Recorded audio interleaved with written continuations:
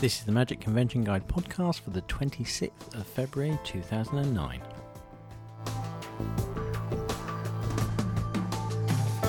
Hello, this is Paul Romhani. I'll be appearing at the South Tyneside Convention coming up very shortly in March. And here we go.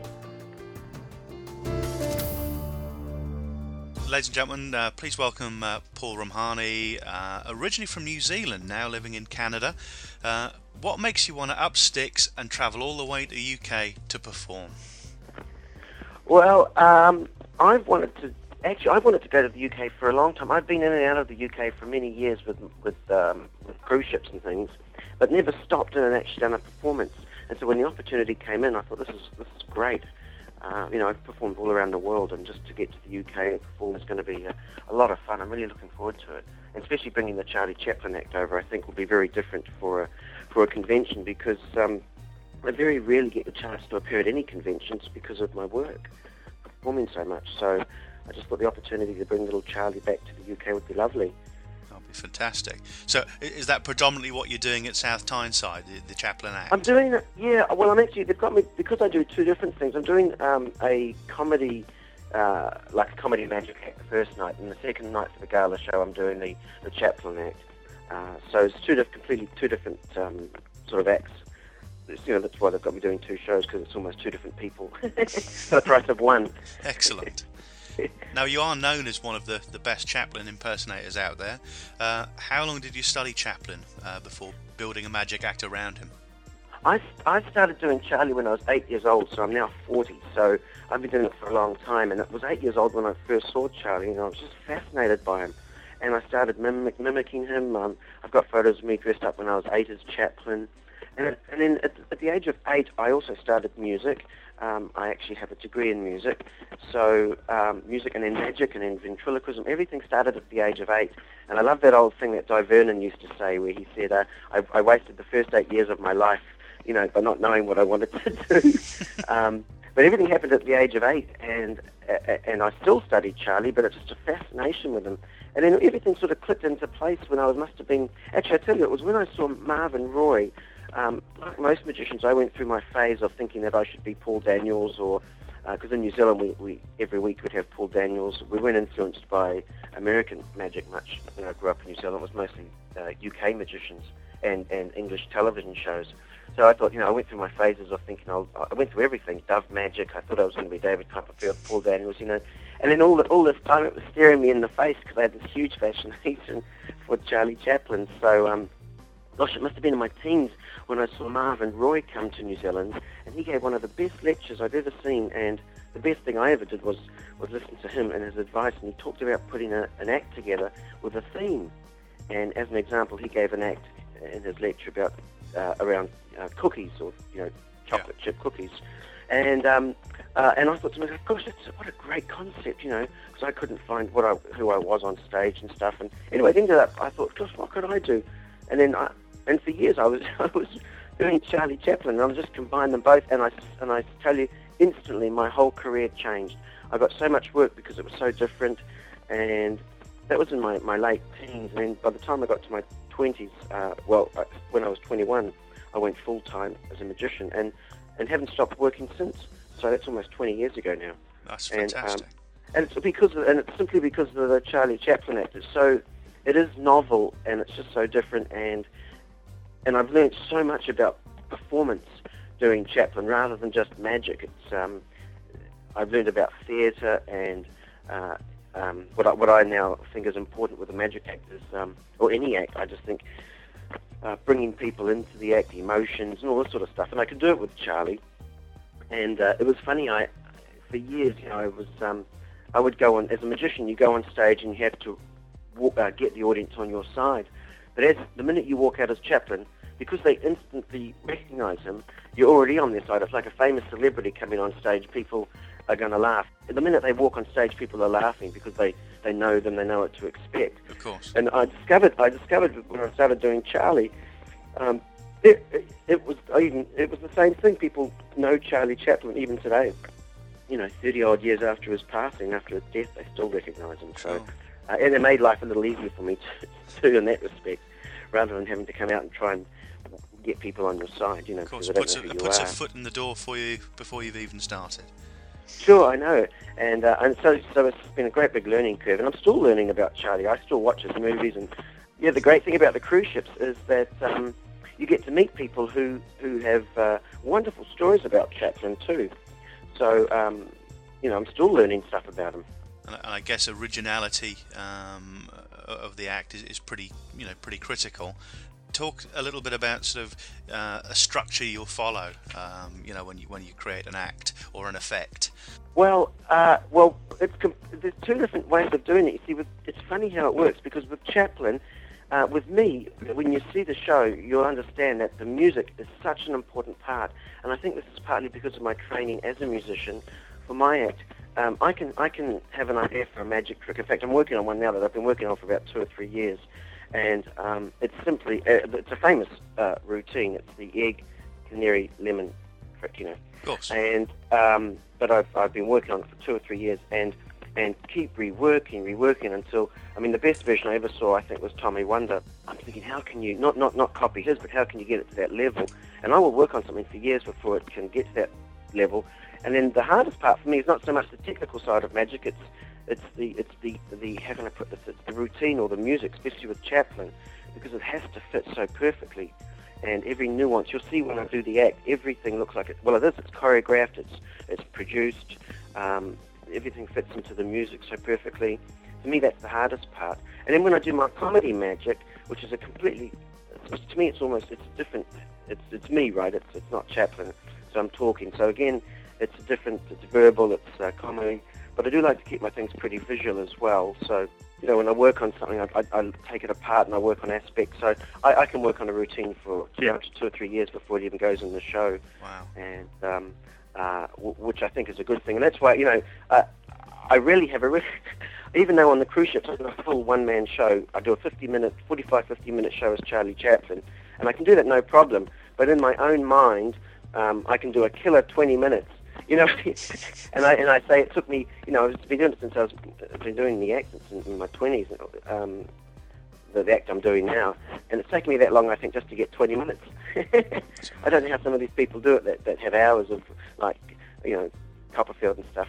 Well, I have a team of people around me. I was going to say, they must have teams of people doing that sort of stuff for them. I wish I had teams of people around me. Even I produce a lot of magic tricks and things and put out a lot of products, and I think, gosh, if I had at least 2 other people working for me, where would I be? I'd have a little factory somewhere. I try to do it all myself, as we all do, Absolutely, but they do say brainstorming as a team. Yeah, and I miss that. We live in, actually, funny thing is we've just put our house on the market. We're heading back to New Zealand because we can't take these winters anymore. They're like minus 30 at the moment where we are. And it's funny because I do miss the brainstorming, because we're sort of stuck in a beautiful little town, but there's nobody here. And so all my brainstorming is done with my cat. No, I don't. I miss that. I miss that brainstorming, and that's another reason I'm so looking forward to the convention, because I haven't been to a convention for so long that I'm really looking forward just to sitting down with magicians and talking and talking about effects and things I'm working on and what they're working on and just sharing. I really miss that. You're going to get your fix. Yeah, I'm really, and I'm glad to do it. I'll be honest with you. I don't mind the big conventions. They kind of scare me, but I'm not good with a whole lot of people. But with a small number of people, like the South Tyneside convention, I'm really looking forward to this one, because it's a good number of people that'll be there, and you've got time to spend with people. Absolutely. I was going to say, if you go to a really large convention, there are so many people trying to get your attention and stuff. That's why I like the smaller, more intimate conventions. And I've had a couple of offers from different conventions around the world for this year, and I'm pretty selective because, also with my work, but I'm trying to go for the smaller ones to break myself in. That's great to hear. You mentioned your music. Do you write all the music for all all the magic you do? I don't. What I do is I edit a lot of music. A lot of my music is actually for the Chaplin act. It's all either classical or it's actually Chaplin music. Mm-hmm. But what I do have is I have an orchestrator from the States, and he orchestrates my music.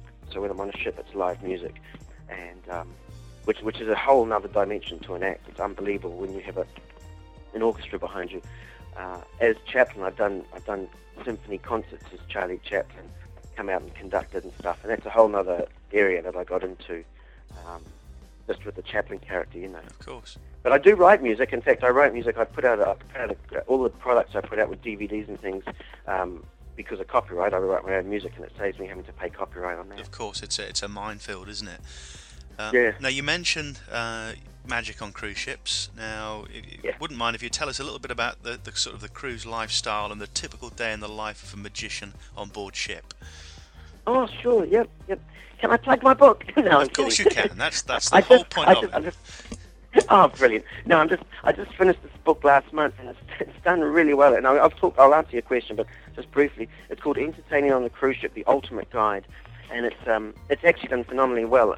And I'm pleased to say that I've already it's only been out a month, and 2 magicians have emailed me to say they've already got work on ships because of the book. They followed the advice, so I thought that's the best sort of reference I could get when people can actually get work on a ship. You know, of course. There's so much work out there on ships that.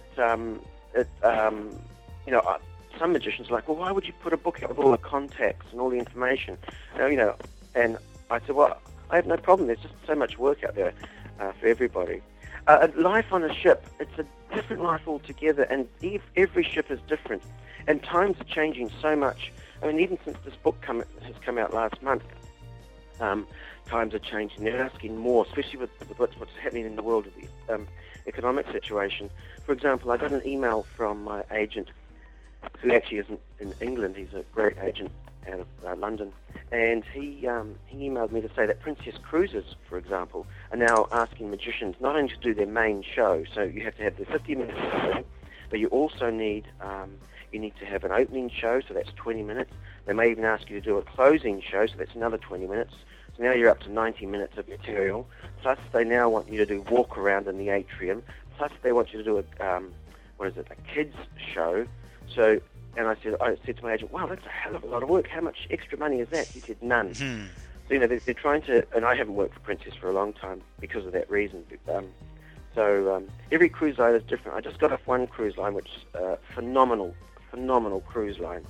The most expensive, people are paying $300,000 just to go on this cruise, the world cruise, it's high end. And everything is taken care of. The suite is huge with the balcony. You turn up, there's a bottle of champagne. It's just gorgeous, and they treat you really well. So that means you go from one extreme to the other. And on that particular cruise line I just did the one show, and the rest of the time I just I was in Rio and Argentina and all that. So I got off as passenger. And this is the thing about a magician on the ship, is that you're actually a passenger. You make sure that your passenger status, so that you do your show or you do your work, and then you can get off during the day and enjoy the sights and sounds of whatever country you're in.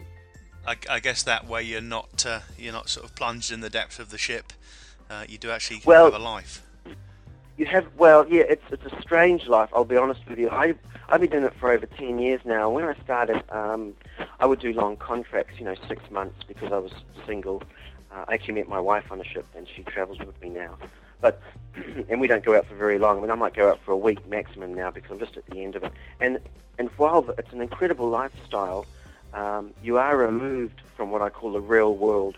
So you can be on a ship and have no idea what's going on in the world, except what's going on CNN or Fox News, in the States, because that's all you'll get. And then you get, and then it gets a headache. You stop watching television. But the reason, the best thing about it is, you get to work in the most incredible venue. The theatres on cruise ships today are phenomenal. Next week or something, I have to fly down to work the Queen Victoria for Cunard, and those theatres on those huge ships are just, better than what you have in Vegas. They're incredible, and you've got a team of people doing your show. And the thing about the cruise ships that's really helped me is, with my one-man show, is I use multimedia. And so in my one-man show, when I've got access to video screens and things, I can actually walk off into the background as Charlie Chaplin. And, you can work with lights and sound and special effects and things on stage, and it's just a wonderful opportunity. That's one of the highlights for me, is the place to work on a ship, and the travel is incredible. The thing that I really don't like anymore is the flying to and from the job. Like, I just got home yesterday from I had to sit at an airport for 11 hours, fly 11 hours from Argentina to New York, New York to Halifax, Halifax to Moncton. My plane got delayed 6 hours. So you get home and you're exhausted, not from the gig, but just from the travelling. Cool. Oh my gosh, it really is, especially with security and stuff. And you have to think about your act as well. I mean, you can't. Last year, for example, the airlines lost my luggage 14 times. Now that means I have to turn up to a cruise ship with no clothes and no act. So you've got to, the cruise ships don't care. They want you to work. Yeah. They'll get you a suit, but you've still got to be able to work. So I always said to myself that all the years I put into reading books, I'm not a big fan. I don't mind DVDs, but I grew up reading magic books, and I still do. I read every book I can get my hand on because if you can build up your library or your knowledge of magic, and at the drop of a hat perform, if you had to do 45 minutes with no props, can you do it? And if you can say that yes, you can do a good 45-minute show with props you can find, on a cruise ship like an Orange, and then you're ready to do a ship. Yeah, absolutely. Because that's the real life of a cruise ship entertainer, is turning up without your luggage. And it's costing me a lot of money. Sometimes I've had to go out and work the cruise just to pay for the act. Of course. Well, I was going to ask you for some advice to pass on to our listeners, but I think that's probably as good as advice as you're going to get. You can turn up and do 45 minutes with stuff you can find lying around a ship, then you deserve the work. So. Well, part of my lecture actually is the lecture that I'm doing. Some of the stuff in the lecture is actually based on stuff. And the funny thing is, on ideas I've come up with that when my luggage got lost. And the funny thing is that some of those routines actually have stayed in my show because I now travel with a backpack, just a little backpack, and in the backpack goes like a couple of thumbtacks, a little pad of paper, some envelopes, and you can really do, if you can pull it off, you can do a 40, 45-minute show without much props at all. I mean, you've only got to look at Paul Daniels, and there's your, entertainment is the key. No, you know what I mean? Absolutely. And once you realise that, I mean, you can see a magician come on and it's almost like watching a magic dealer demo where they do trick after trick, box after box, you know what I mean, and that sort of thing. But if you can come on with very few props, another one of my favourite magicians, well, the two of my favourites, obviously was Billy McComb, who I think was the master at packing small and playing big. And these days, do you know? You must know Nick Lewin. Yes. Nick Lewin is another guy who I just admire so much because Nick can do the same thing. He's like the modern day Billy McComb. He comes out with very little props, but boy is he entertaining and he's hilarious, and that's why he's constantly working. But again, pack small, play big, and if you can do that on a ship, then you'll be working quite a lot. The best advice I give anybody that asks to ships is simply to make sure that you're ready before you jump into doing ships. Make sure that you have a really solid 45-minute show, and it has to be original as well because the book is now. These people that book the ships, they can get 100 DVDs a week from magicians and other acts.